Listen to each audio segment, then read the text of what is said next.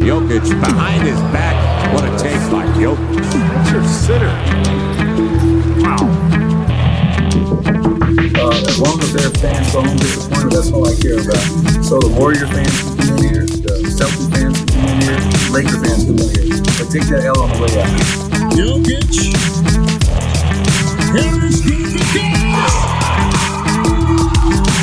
Denver wins.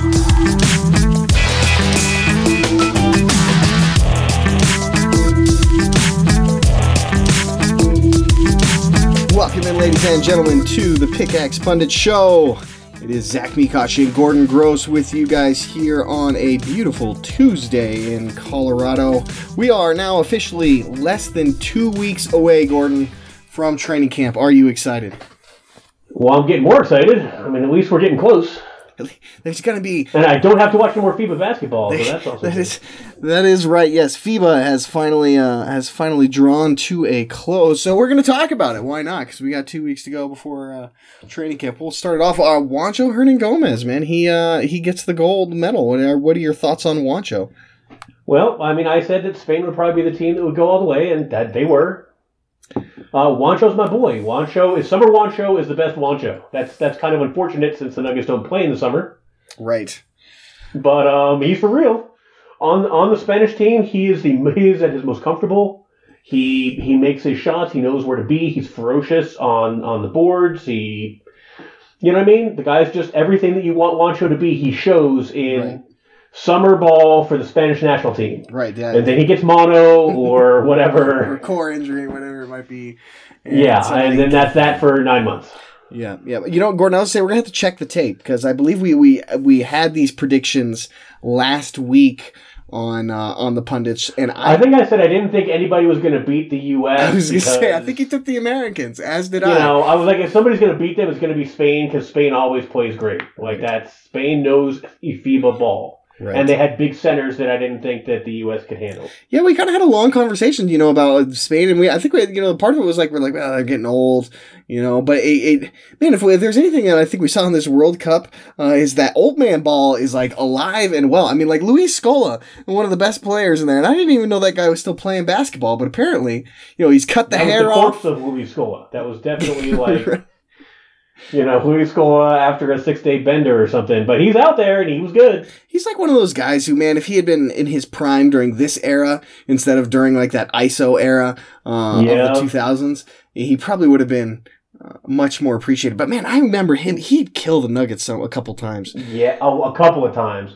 I'm telling you, man, some form of a podcast we'll do one day will be, you know, guys of yesteryear that would have just been outstanding in the modern league, like, you know, Chris Webber, who would have been a top 10 player forever, which is kind of crazy when you think about it, because Chris Webber was still like even in the era he did play, he was a phenomenal player. Didn't quite, but I get what you're saying. Like he never quite reached that pinnacle that, you know, coming out of Michigan. I mean, he was like, you know, he people thought it was like he was going to be another Shaq, right? Like he was going to have that level of dominance, right? And I remember because that's right, because I think Orlando actually got those picks back to back, right? And they traded. Yeah, they traded him. Right. They traded him to Golden State. And they got Penny Hardaway. That's right. Little 90s throwback for all you kids out there. Get your education. Penny would have been good too, man. Penny would have been great in this league. Penny was great in the 90s too. He's just, you know, another guy of health kind of. I mean, Penny would have been what? Like Ben Simmons, who could actually shoot. Who could shoot. Yeah, Penny would just dominate. He's a guy that it's hard to think of a parallel across. I mean, I'm trying to think of another guy who's quite like him in the NBA, and I'm having a hard time. There isn't one, man. Yeah. Like Penny, for all his skills, those injuries just killed him because he was unbelievably great coming out of college. He's probably like Magic Johnson is like one of the guys I probably think is about. I mean, not quite so, but like. But he can shoot better than Magic, man. Right. Like, Magic probably is a better passer than Penny was, and Penny was more of an explosive scorer. But, anyways, this is not on the rundown. This is not what you wanted to talk about. Stop letting me talk. Go on with your thing. Rundown. So we'll get back into the World Cup here. We also will to get to our other topics here. on the show. None of which involve Penny Hardaway. I'm Yeah, sorry, no, guys. but wait, That's your Penny Hardaway for the show. let's not, don't sell us short yet, Gordon. There's still time. We could circle back to this. Absolutely. We will though. We'll talk about small forwards. Penny would be, he could probably play some small ball, small forward. Penny can play 1-4 right now. It would be crazy. But we'll talk about the Nuggets small forward. It is kind of the enigma, I guess, in the rotation. And they have quite a few guys coming off Too many Juancho. options, man. Yeah, right. Once again, so many options. You got Juancho coming off the performance he had in the World Cup. He's certainly kind of injected himself more into that conversation. At least that's what we've been seeing on Twitter. So we'll talk about it, and then we'll wrap out the show. Kind of looking forward to the season. We'll have a couple more kind of general discussion stuff. See where the conversation takes us here. I love your hope for 4 topics on this show. That's amazing. Good job. It's only 3. It's 3 topics with 2 subtopics per topic. Okay. Yeah. We're not on Dash Radio anymore. There's no hard deadline. This will be a 3-hour podcast if I want to make it. 2 hour and 20 minutes podcast later. Yeah. I'm not staying up that late. We both know that. That's very true. Let's get back into it. So I guess so we kind of touched on Juancho there a little bit. What do you think about Jokic? Because I wrote an article yesterday that was, kind of just recapping, from a Nuggets player's perspective, recapping the World Cup. And one thing I kind of want to point out is, like, honestly, obviously it didn't work out for Serbia, the way they wanted to. They had high expectations. Obviously the goal was to win, the gold medal. That was probably the more realistic this time around than it has been, ever. And they fall short. They end up getting 5th, I think, in the 5th in the tournament overall, well short of their goals. But I thought for Jokic specifically, it was still a pretty strong World Cup. I thought, he really was the highlight of that Serbia team. Him and Bogdanovic. Bogdanovic probably stole his thunder a little bit They need to trade for Bogdanovic. I'm just throwing that out there. Go get me Bogdanovic. No, Jokic just keeps playing on these national teams with him, and eventually he's going to become a free agent, and it's just going to be like, we're not gonna. Paul Millsap's or Mason Plumlee are not recruiting anybody from Team USA to come play in Denver. That is very true. The way it is. But Jokic, he could totally recruit Bogdanovic during these international competitions. So that would be, I'm all in on that. Like, they probably can't do it after this season when he's going to be a restricted free agent because they're just not going to have the money to throw at him. And if he... That's all right. Well, we'll get set up, win one title, then bring on Bogdanovic. Oh, yeah, exactly. And at that time, he'll be like in his prime, like, all-pro shooting guard. Exactly. He can show up for to Manu Ginobili the second half of his career. Exactly. Great. Perfect. We got this figured out. But what did you think about, Jokic in the World Cup? Like, because in my eyes, he brought some more attention to himself and the Nuggets, which is always good. And he didn't get hurt. So, like, he threw a guy with a lawn dart, so that's exactly. No, I loved his work. I didn't particularly like how he was used. But they were working him up. He wasn't practicing a lot with the team. They brought him on in lower minutes in earlier, stages. Right. I thought Jokic did great. Jokic played beautifully. Jokic was fine. Jokic wound up losing his temper in the game that they lost. No, well, one of the games they lost, that was the game against Spain. Right.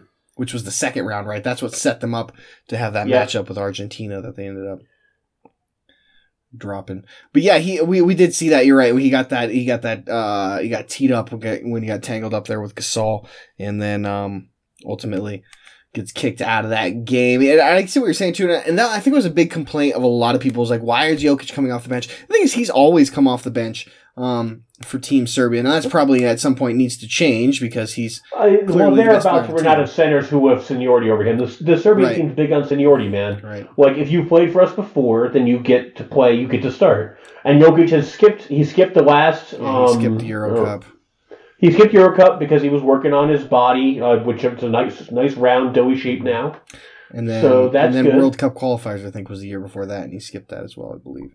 Correct. And so I understand it, like that, and I don't think he has a problem with it. Jokic is the best player on the team, right? And everything was fine until they ran into Spain, right? And then they ran into Argentina, and you run into these teams that they've been together forever, they know each other really well, and unfortunately, Team Serbia still doesn't quite understand Jokic ball. Mm-hmm.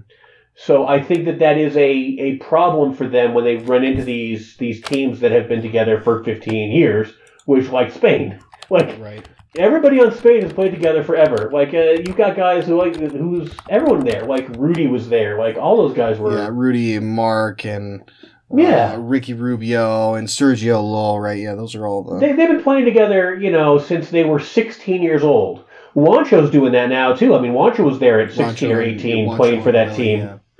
Yeah, so they've already got. They're young in their NBA careers, but they've already got 6 or 8 years on the Spanish national team under their belt. Right. So Serbia's in between teams. They had all their older players. The cup that they wanted Jokic for was Eurocup when they lost it to Slovenia. Yep. And that's what they wanted him for, because if he'd been there, they probably would have won. And so I can understand that. Like I really can, because that was the last, of their some of their other older players. But this team is going to be built around Jokic going forward, and he's going to play for them for the next decade. It's going to be, Dirk Nowitzki with Germany. The problem is Dirk Nowitzki with Germany never won anything, Right, internationally, because he was great. There's nobody else who was any good in Germany, and that was the problem. Yeah, they didn't have those pieces around him, whereas Spain has had high-level performers forever. So the question is whether Serbia, which doesn't quite have the population of Spain, is going to be able to hang with that.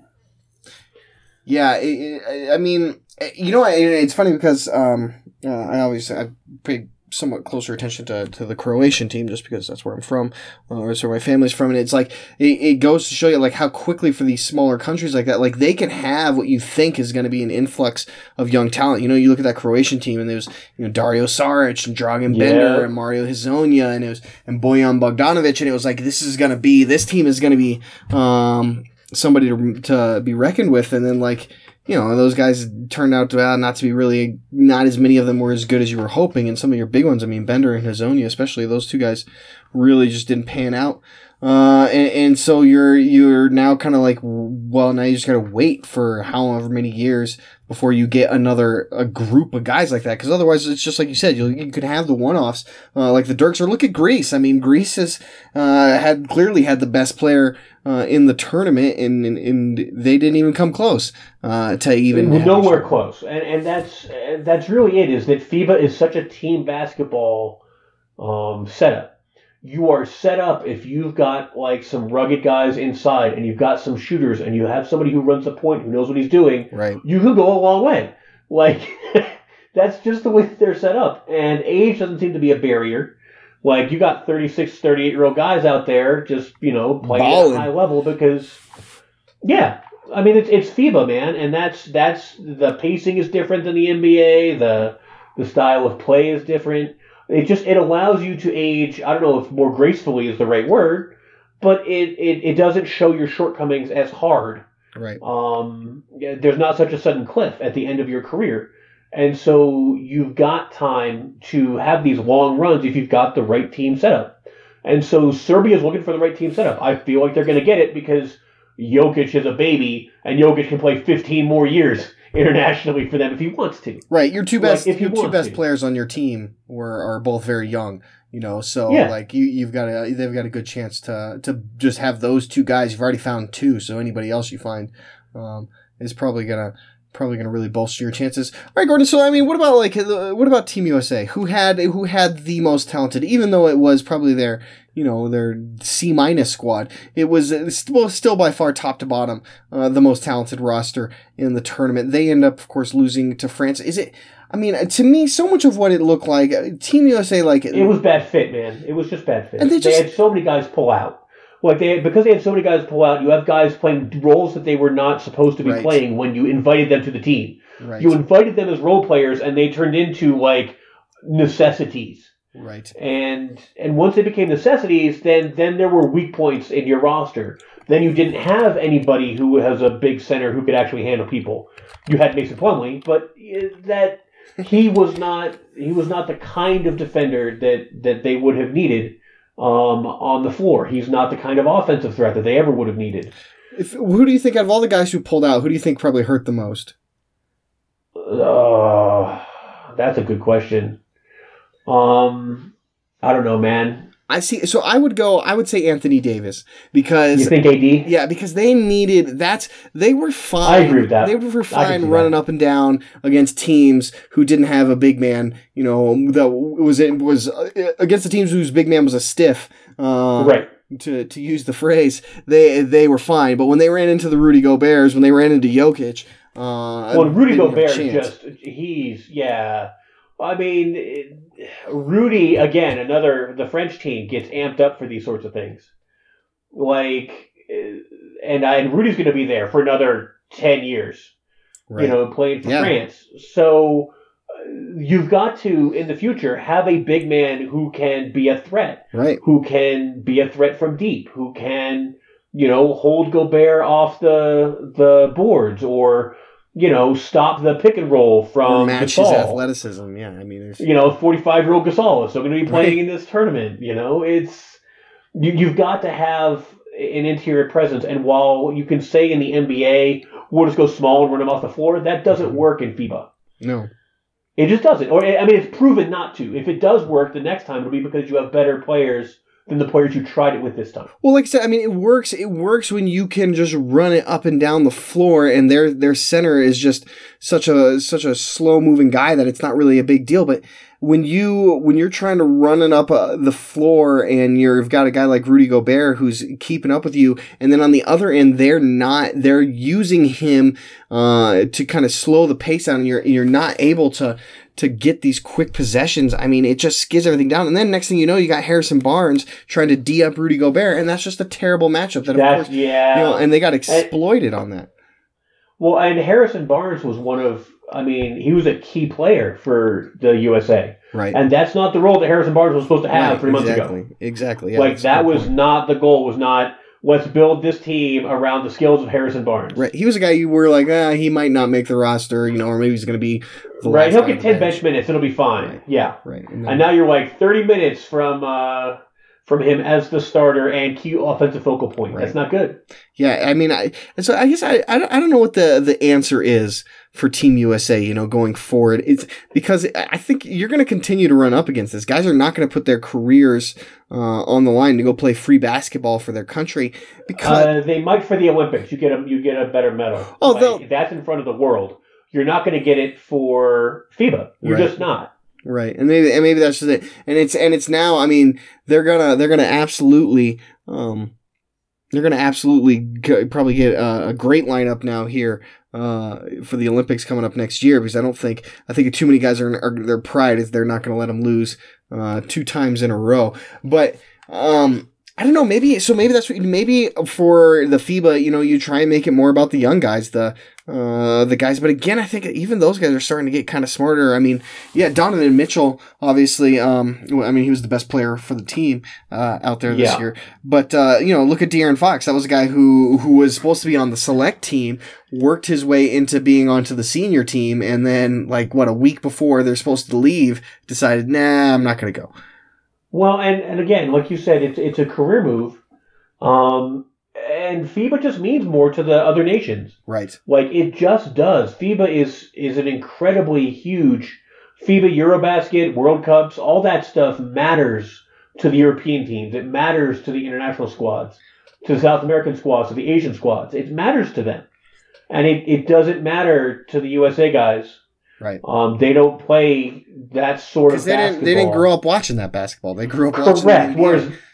Exactly. And so because of that, they're like, well, I did grow up watch the Dream Teams, and I did watch the Americans in the Olympics again, so that matters to me now, but the rest of this doesn't matter. And when it means more to someone else than it means to you, they will find a way to make that work. Right. They just do. It doesn't matter if they're less talented than you. Yeah, absolutely. All right, let's move on from the World Cup like the rest of the world has now. Congrats to Juancho winning the gold. Yep, bring that medal home and bring that game back to the Nuggets, please. That's right. Yes, exactly. Because we need. Let's just dive right into that. So, Juancho, of course, makes a big case for himself, I think, as being back. Yeah, I don't think you take too much from his World Cup performance and make any decisions based on your rotation now. Like, you want to see let's see what he's going to do in Denver against NBA players. But he definitely, didn't hurt himself in any way being out there, and he's certainly... He showed he was healthy, right, that's what able to compete at a high level. That's what you wanted to see after his injuries last year. Right, exactly. It looks like the core injury is fully behind him, and that he's ready to go. So, I mean, there's got to be at least 4 to 5 guys you could consider for that starting small forward spot. So I guess, Gordon, right out of the gate, who do you think is going to be the starter on opening night? The starter? Yeah. At small forward, Torrey Craig. Really? Torrey Craig. Or Will Barton. You tell me, man, but I don't think Malone is gonna go away from his vets. I just don't. Yeah. Wancho has been great this summer. Michael Porter Jr. Is still alive. Right. So, there are options, but I expect him to roll out there with one of those two dudes. I really do. Those are, Will Barton played through all those injuries. You had Torrey Craig playing defense and brought in specifically to do that. Right. So, depending on who's healthy to start the year, yeah, man, I think it's Barton or Craig, and if healthy, I'm assuming it's going to be Barton. Yeah. Go forward. Yeah, that's a good... I think it's going to be Barton as well, though I do see the merit of Craig, because the thing about Craig, because he obviously got the start real early in the season last year after Barton got hurt. The thing about it, though, was when he was starting, he couldn't hit his shot at all. It wasn't going for him. Teams were basically leaving him open at the perimeter, and that kind of bogged up everything what Denver was trying to do on offense, and they had to make the change, right? And then they went to... Who did start at small forward for... I can't even... It's been too long. It's gonna bug me now. I want to say it was Gary Harris and Malik Beasley were starting, but I could be wrong.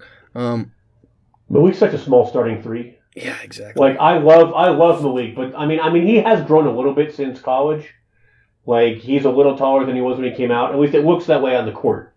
Right. But even so, if Malik is now 6'5", that's still small. Barton is small.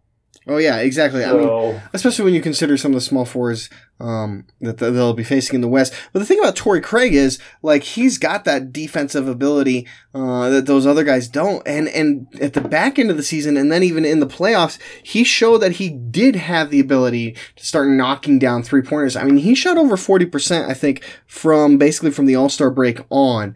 And if you can get that out of Torrey Craig, if he can just be a catch and shoot guy who hits around a 40% clip from threes and then plays great perimeter defense, I think there's a pretty strong argument to make that that's the best fit in that starting lineup, and you're better off having Will Barton as a creator coming off the bench and kind of working with Monty Morris as a two-headed perimeter, two different guys working out the perimeter who can create, and you can kind of go away from the idea, well, we'll have a creator in Mason Plumlee. Look, man, if you roll the bench out there with Morris and Barton handling the ball, and you've got Malik Beasley and Wancho, or Michael Porter Jr. or MPJ, whichever way that goes, but you've got some of those guys out there, just working perimeter, hitting all your shots, you're driving the ball. All of those guys can drive the hoop. All of those guys can run back cuts. That's a really flexible bench unit to put out there with maybe a Millsap or a Jokic, in the middle. That gives you so much. Right. It just does. You've got so much shooting then. Right. You've got so many guys who can put it in the hoop. Right. And you still got Mace down low to kind of give you some if you give you an anchor on your defense. Yeah, or if you play, or if not, or if you play Jeremy Grant or Jared Vanderbilt. Yeah, exactly. But you're going to have somebody down there, to help clean up your mistakes on defense. Because I think that's the worry when you talk about it, a lineup with Monty Morrison or Malik Beasley, Will Barton, Wancho, or MPJ. Those four guys, nobody there screams a bunch of defense to you. So, that's the only thing you get concerned. But with your bench unit, you don't necessarily need them to be it's not the highest priority, man. You're looking for people who can score with it when they score. That's what you want. Right. Guys who can get up and down the court, bring a boost of energy, and kind of, and capture momentum when the other team's reserves are in. That group group right there, you got at least 4 guys who could do it. So I'm a bit I don't know, I'm torn with I'm not saying who that should be the starter. I wouldn't love to see Will Barton come off the bench, go for 6 Man of the Year again. Right. Like, I'm not saying I wouldn't like to see it. I'm just saying I don't expect to see it opening day. Yeah, and Will doesn't want that either. Like that's Will wants to start, and I don't blame him. He, honestly, starting is unfortunately or fortunately in the league, whatever you want to call it. Well, that's just the reality of it. Being a starter matters to the players. It matters to them. It gets you paid, and that's the thing. Like, right. As a starter, you're guaranteed to be paid more than as a guy coming off the bench. So it's just what it is. All right, tell you what. Let's I want to stay with this, but let's hit the break, and then when we come back, stay on the small forward thing. So I think I want to expand a little bit and talk about who probably won't be in the rotation. So stick with us, and we'll be right back.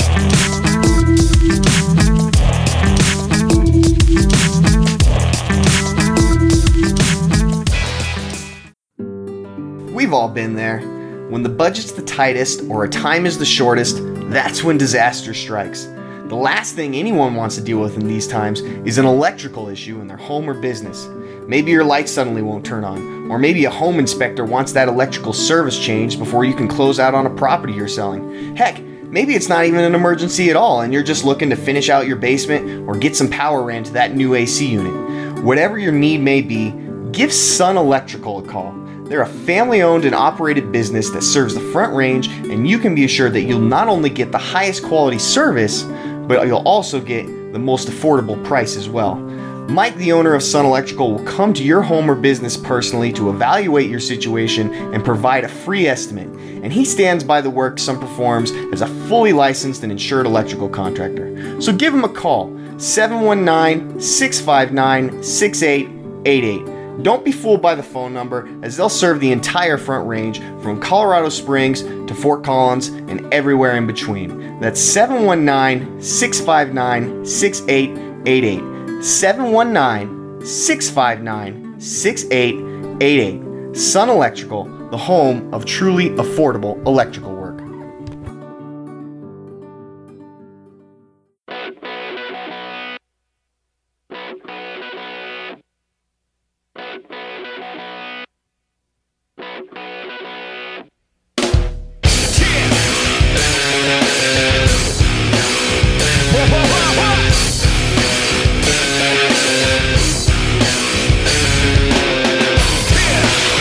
Alright, everybody, welcome back into the Coming Show.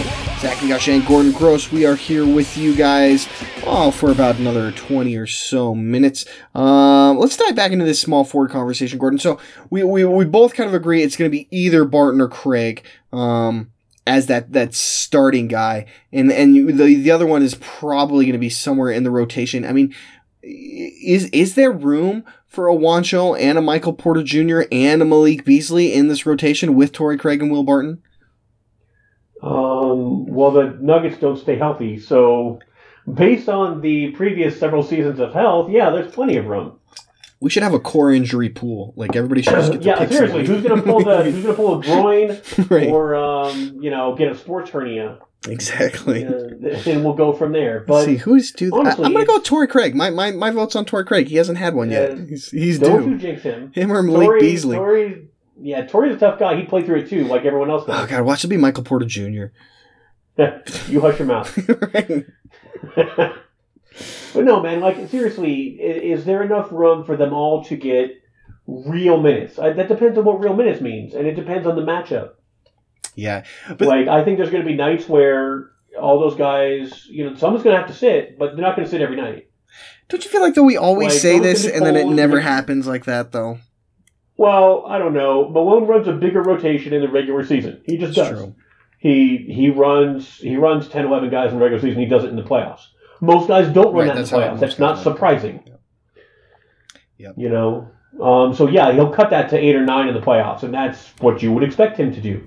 But for the regular season, he's going to run deep lineups. We've got enough guys. Yeah, but If you're not scoring, sit your ass down for five games. Like, that's how that's going to go. and maybe that's what you have to do, because I think if you get too much past 10 guys in a single game, things get a little bit too choppy in your rotation, and guys are constantly in and out. Your roles are constantly changing. You're playing with different guys all the time. It's hard to get a rhythm, I think, once you start getting past 10 guys in a rotation. But I could see like, yeah, I mean.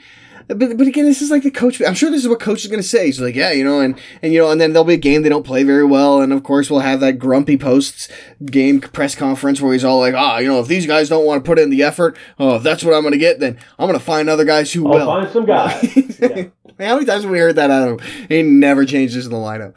So I just feel like, man, I when I look at it at the end of the day, I think, I mean, out of those 5 that I named, at least one, if not 2 of them, are not going to play. And you're right, it depends on health. Because the thing is, Michael Porter Jr. and Juancho, those guys can play power forward. So there's maybe some minutes there for them. And Barton and Beasley and Craig can all play shooting guard. So there's maybe some minutes for them there. But you've got other guys in those positions. I mean, you've got, Jamal Murray is probably going to play a little shooting guard next to Monty Morris. You've obviously got Gary Harris, who's going to play shooting guard all the time. And then, power forward, you've got Jeremy Grant, you got Paul Millsap, you got Jared Vanderbilt. Like, I think someone's going to get squeezed, and honestly, I feel like Torrey's the one who, if he doesn't get off to a hot start, if he struggles at all, he's going to be the one to get the leash pulled on him first. It's hard for me to say that, man, because as you know, Malone's favorite thing is effort on defense. Right. And Torrey Craig gives it. Right. Oh, Torrey's one of his guys, no doubt. Yeah, he's an effort guy, and because of that, Malone will find room for him in the lineup, unless he's just dragging the lineup down. And as he showed at the end of the year, he didn't have to be doing that. In the beginning, it was a concern with Jokic and the spacing. Right. But if he's going to hit threes, then that's not a concern. Right. Well, I guess that's just what I'm saying. Like, if he goes back to that where he's a liability on offense, like, I can see him being the guy, one of the first guys that are like, all right, they're not going to give him time to figure it out. You know what I mean? Like, I can see that, yeah. Because they want to see what Michael Porter can do. They've got to get Michael Porter Jr. on the court. Right. Like, I mean, you have to know what you have. It's been a year. You didn't see him. You're going to see him in training camp. You're going to see him in the preseason. You're going to get a chance to see him with NBA athletes on an NBA court in games that matter. So what are you going to give him a shot to do? You can't give him a shot to, like, wave a towel. Right. If you're letting him play, you're letting him play. Yeah, absolutely. I mean, that's it. I mean, you're not going to... you're probably not going to really send him... maybe they'll send him to the G League. I don't know. You can buy some time sending him to the G League. I want them to. I just really want them to. I want him to be fully healthy, and I want them to send him to the G League for, like... Just knock some rust off for the first month or two. Yeah, well, and just you'll know he's ready. Like, whether it takes him a day, a week, a month, when he just starts wrecking like G League teams, and it's like, oh, Michael Porter Jr. put up 40 points tonight in this G League game. You're like, all right, this guy's good to go. Because when you think about it, like Torrey Craig, dude, he dominated the G League. Like, when he went down there, he was like, we called him the G League LeBron, right? Because he would be putting up like 25 points, 13 rebounds, and 8 assists. Torrey Craig was killing it in the G League. Torrey Craig was far and away better than what the G League had to offer. Right. Like, he played professionally in Australia, and he knew. Yeah. He's like, look, man, this is not competition. I have seen competition. Right. This is, you guys are playing half of, because I don't play real defense down here, so this is fun. Let's go play. watch me just man ball you. And I guess that's what I want to see from Michael Porter Jr. I want to see that if they're going to send him down to the G League, I want to see that gap of just clear talent gap between him and these other guys who are just fighting for roster spots. You know what I mean? Like, so I guess if they're going to send him down there for that, I'm okay for it, but I honestly, like, they're not gonna, to me, they're not gonna take too much chances with him off of, not in their own building with their own roster, with the expectations around him, the commodity that they believe that they have in him. Like, they're not gonna, I just don't see it happening. So, I mean, it's then you've got the problem with Juancho and Malik. Those guys are in contract years. Like, you gotta know for sure. I mean, with Malik, you think, okay, like, this guy's probably, he looks like he's a real piece. With Juancho, now you're like, all right, if he's healthy, he could be a real piece too. They're gonna have to figure that out. So, and of course, Barton, you're paying a healthy amount of money. So I just feel like Torrey Craig, man, that's the guy. Like, he feels like out of all those potential small forward players, He's the one who, unless he's hitting threes, if he's hitting threes and playing great D, I think like I said, I think he could start. But if he's not hitting threes, then I see him getting squeezed out of that rotation really fast. It's still a matter of Juancho, if he's going to be able to play the 4 or not the 4. Right. Like, I mean, you still have these questions about where he can play, how much big ball you want to play with Mason Plumlee and Jokic. Right. How are you going to work Jeremy Grant and Paul Millsap? You've got Jeremy Grant, Paul Millsap, to fit in with Mason Plumlee. There's not going to be a lot of minutes in the front court for Juancho. Right. So his thing is going to have to be defending small forwards and making shots. Yep. Yeah, absolutely. All right, let's look forward. I guess we'll move to looking forward towards next season. Wrap up the show here. All right, Gordon, I'm gonna give you a question about questions. This is we're going deep here on the Pickaxe Pundits. What to you is the bigger question or the bigger concern when it comes to the Nuggets backcourt? Is it can Gary Harris be healthy for a full season, or can Jamal Murray take that step that kind of everybody's expecting him to take, now with the big contract after the playoff performances? What do you, of one of those two things, Gary Harris having a full season of health, Jamal Murray making that next step to becoming the clear number 2 on this team, what is more important for the Nuggets? What's more important, or what I'm afraid isn't going to happen?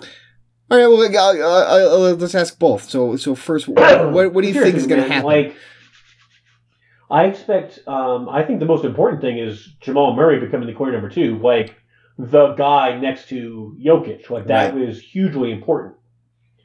But this is, after getting paid, when you get all the money and you have the expectations, that's usually when guys start to struggle by not playing within themselves. They start squeezing that ball a little bit. Yeah, exactly. And they feel like they need to do something. So all of a sudden, rather than making the right basketball play, you wind up making the play you feel like you should make for the player you're being paid to be. Right. And that's always dangerous. But doesn't Jamal believe he's that player already? Jamal was born believing he's that player. That's what I'm saying. Like, I don't think he's got any. That's what I want to. I don't think he's got that much added pressure on him. But I do, for a guy who comes off as very mentally tough. You have to remember. I mean, these guys are in their young 20s. Like we were talking before we went on the pod. When I was in my young 20s, I was not the brightest or didn't make always the most sound decisions myself. That you would look back on and would not consider me very mentally tough, I guess. So. Not to judge Jamal or anything, but I think, a guy who a lot has talked about, like, his meditation, his preparation, the way he was brought up, yet he seems to struggle every single year at the beginning of the season, right? And that's a mental thing. Like, to me, at this point, 3 years in a row, I'm convinced, like, it is a mental thing when it comes to Jamal and slow starts to the season. So I do have that concern is doubled now, because not only is it just the start to the season, I think he puts a lot of pressure on himself to do well, but also now he's got even more pressure because he's carrying a 27 or 25, whatever it is, $1 million contract along with it. So I worry about that, which makes me wonder if it's not more important for Gary Harris to be healthy. Because if you have Gary as a healthy throughout the year, he might end up being the number 2 himself. Like I think he has that ability in him, and he really has been, I feel like, the second best player on this team ever since Danilo Gallinari left. But we just haven't been able to see it consistently enough because he's always been dealing with some sort of, nagging injury. For 8 or 10 games a season, man, he's amazing. Right. Like, he has it all together, and you're like, yep, that's the Gary Harris that I was expecting.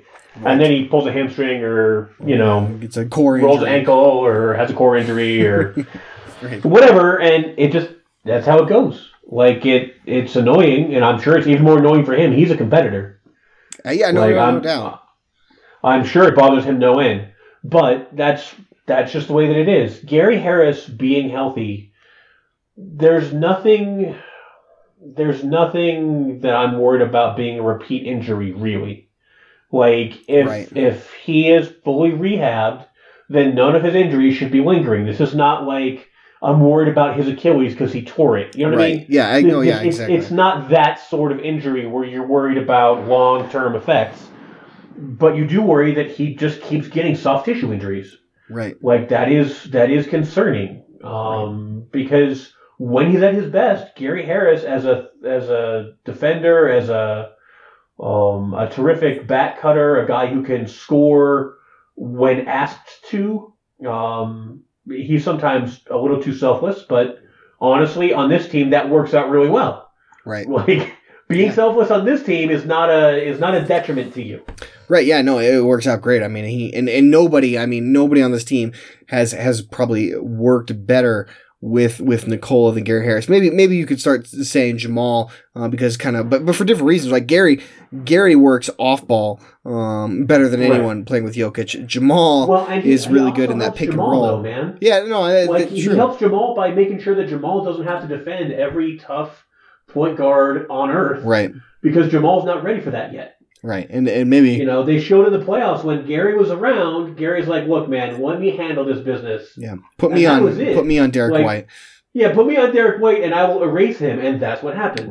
Right, and we'll win this series. Yeah, no, I mean it's he definitely helps out Jamal, but I think the thing about with Jamal and playing with Jokic is Jamal has really got that good 2-man game. He's probably got a better 2-man game with Jokic than Gary does, whereas Gary's just within the flow, that off-ball flow of the offense probably navigates that better. It made me happy in the playoffs to see it, man. It made me happy in the playoffs to see Jamal embracing the 2-man game with Jokic. Right. To see, rather than just trying to ISO it up and, Mamba his way in the playoffs. Right. Jamal did some of that. But there was still, when you're hot, you're hot. Doing that. Yes. Yeah, when you're hot, you're hot. You just take it and you know that the bucket's the size of a wagon, and you just throw the ball in there. It's fine. Right. But he embraced the fact that he and Jokic have a very special thing on offense. And that it's very, very hard to defend a 1-5 pick and roll when the roll guy is, is the point guard. And he can, it's so funny. It's actually probably not that difficult to defend it if you schemed it enough. But those point guards, they just get so lost. They're like, wait, what? Wait, I got what's happening right now? Yeah, it's very confusing. Exactly. It's like, no, my guy's the one who gets screened, not I'm not the one who's getting screened. It's a unique wrinkle that I think nobody probably pulls off better than Jamal. And he is tops in the league in terms of screens set by a point guard. Yeah, you would think, especially screen set for a big man. Right. All right. One more question, and then we'll get out of here. Gordon, so who do you think? You got to pick one guy who's going to be out of the rotation to start the season, but is a solid part of it to end the season, a la Malik Beasley last year. Juancho, I like it. That's a pretty solid pick. Honestly, man, Juancho's going to have to work his way back in, and I don't know that he gets there on day one. I don't, but I expect Juancho to finally bring his FIBA form. He's about to get paid, so this is a good year. Right, this is the good year to be good. To bring your form and show up and be the hustle, rebound, scoring, crazy person that you are in FIBA. And I think Juancho's going to do that. That's a really good pick because there's a lot of, like as we've talked about a lot to show, there's a lot of different ways that Juancho could find his way on the court, whether it's as a small forward or a power forward. So I'm kind of torn. You're picking MPJ. What are kind of torn. I was gonna say between MPJ because I think the thing about MPJ is I'm not convinced he won't be in the rotation to start the season. So that's the Well, yeah, that's always the problem guessing now. You haven't seen any of the preseason or anything. Right. Well, that's what makes it fun. That's what gives us the interest. That's what hooks the listener, Gordon. I hear you. I hear you. We're 41 minutes into this. Who am I joking with? If you're being the diehards are still left. Podcast, then we're doing this wrong, but whatever. Right. The other guy I kind of think about is Jared Vanderbilt. Now, that's going to take some injuries, like a Paul Millsap's going to have to get hurt, or Jeremy Grant's going to have to get hurt. One of those two guys, or maybe Mason Plumlee. But Jared Vanderbilt is one of those guys where I wonder, like, is he maybe going to find some time because he's got a skill set that if he can just hone it a little bit, if he can just sharpen up his game, like really projects well into the future with this core. He really can serve a role, as a playmaking defensive four, who potentially with a bit of a shot, that the Nuggets really need, and they don't really have. Like Paul Millsap, not really the playmaking guy. Paul Millsap and Jeremy Grant, I think both don't have the playmaking element that Jared Vanderbilt does. Now they've got a better shot than he does right now, but that's something that you need to see out of Vanderbilt. But if he gets an opportunity, I think the Nuggets can find a way to make it work. And if they do, I think it's just going to be too good to put him back on the bench. I can see that. My issue, Vanderbilt's game is such a strange mix. Right. Like, he has a lot of things, but he doesn't have a shot. Right. He has a lot of skills. He's, as far as a hustle guy, he is the most hustle guy on the roster. Yep. Like, I'm just going to say that right now. They don't have anybody as scrappy hustly as Jared Vanderbilt. But he's still so raw. Trying to get minutes. I don't know if he's ready. I feel like he's still on the Malik Beasley path. Yeah. Where year one, you pretty much didn't play. And then year two, you got a few minutes and you looked like you didn't quite know what you were doing. And then year three, you know what I mean? It like, clicks, right? Yeah, I think Jared Vanderbilt's still a year away, which is good. Like, they will have more time for him in a year. They'll have more of a potential role for him. Right. I think the addition of Jeremy Grant really takes some of the time that I was expecting to go to Jared Vanderbilt, because Grant's just ready to go now. Right. Like, right. Grant can play. He can do everything you want to do. He's going to be a starter before long, if he's not to start the season. That's really an interesting question for me, is whether Grant or Millsap is going to start. Like, it's kind of got to be Millsap, though, don't you think? You would think, but I'm telling you that a bench with Millsap as the center works amazingly well. Yeah, that's true. A small ball five, Millsap-oriented bench roster will kill. And so maybe Millsap starts for 5 minutes and then sits, and then you get 5 minutes with Grant, and then you get Millsap back in. Like, I can see them doing some of that stuff that they were doing with Wilson Chandler a couple years ago to try to figure that out. I can see that happening as they try to get it right. Yeah, it's a good point. I mean, it could definitely happen. I don't know. I just I feel like there's just no way you can keep that $30 million on the bench. But we'll see. It's paid. What is paid is paid, man. Like, it's true. Millsap is great, and I'm sure he can start, and I expect him to get starter minutes. But by starter minutes, I mean like 28. Like. Right. He's not going to go 35 minutes for you anymore. He can't. That's not his game. He's old. So he's as old as I am. How you want to deploy his 28. Oh, that's all right. Tell you what, we will. Let's go ahead. We'll just close it up there and let you guys get out of here. Make sure you guys are following us on Twitter. I'm at Zach Mikosh. Gordon is at GMoneyNugs. Make sure you're following at Denver Stiffs, at SB Nation. We're over on Instagram at The Denver Stiffs. Also on YouTube, check us out there. Make sure you're subscribing. We're going to have lots of video content for you guys from Media Day. And also make sure you're subscribed to the podcast network. We're going to have an injection of new blood here at Denver Stiffs here coming very soon. And I think we will be getting some new guests both here on the Pundits and maybe on the network overall. So make sure you're subscribed so you guys can get that all as soon as it comes out. Mr. Gordon Gross, another week in the books. We made it to week 2 before I was, 30 minutes late to the podcast. So it was a good run. That's all right, man. This is standard. This means we're in our mid-season form, so I feel good about it. That's right. All right, everybody, we will be on time, or at least I'll try to, next week. So we will talk to you then.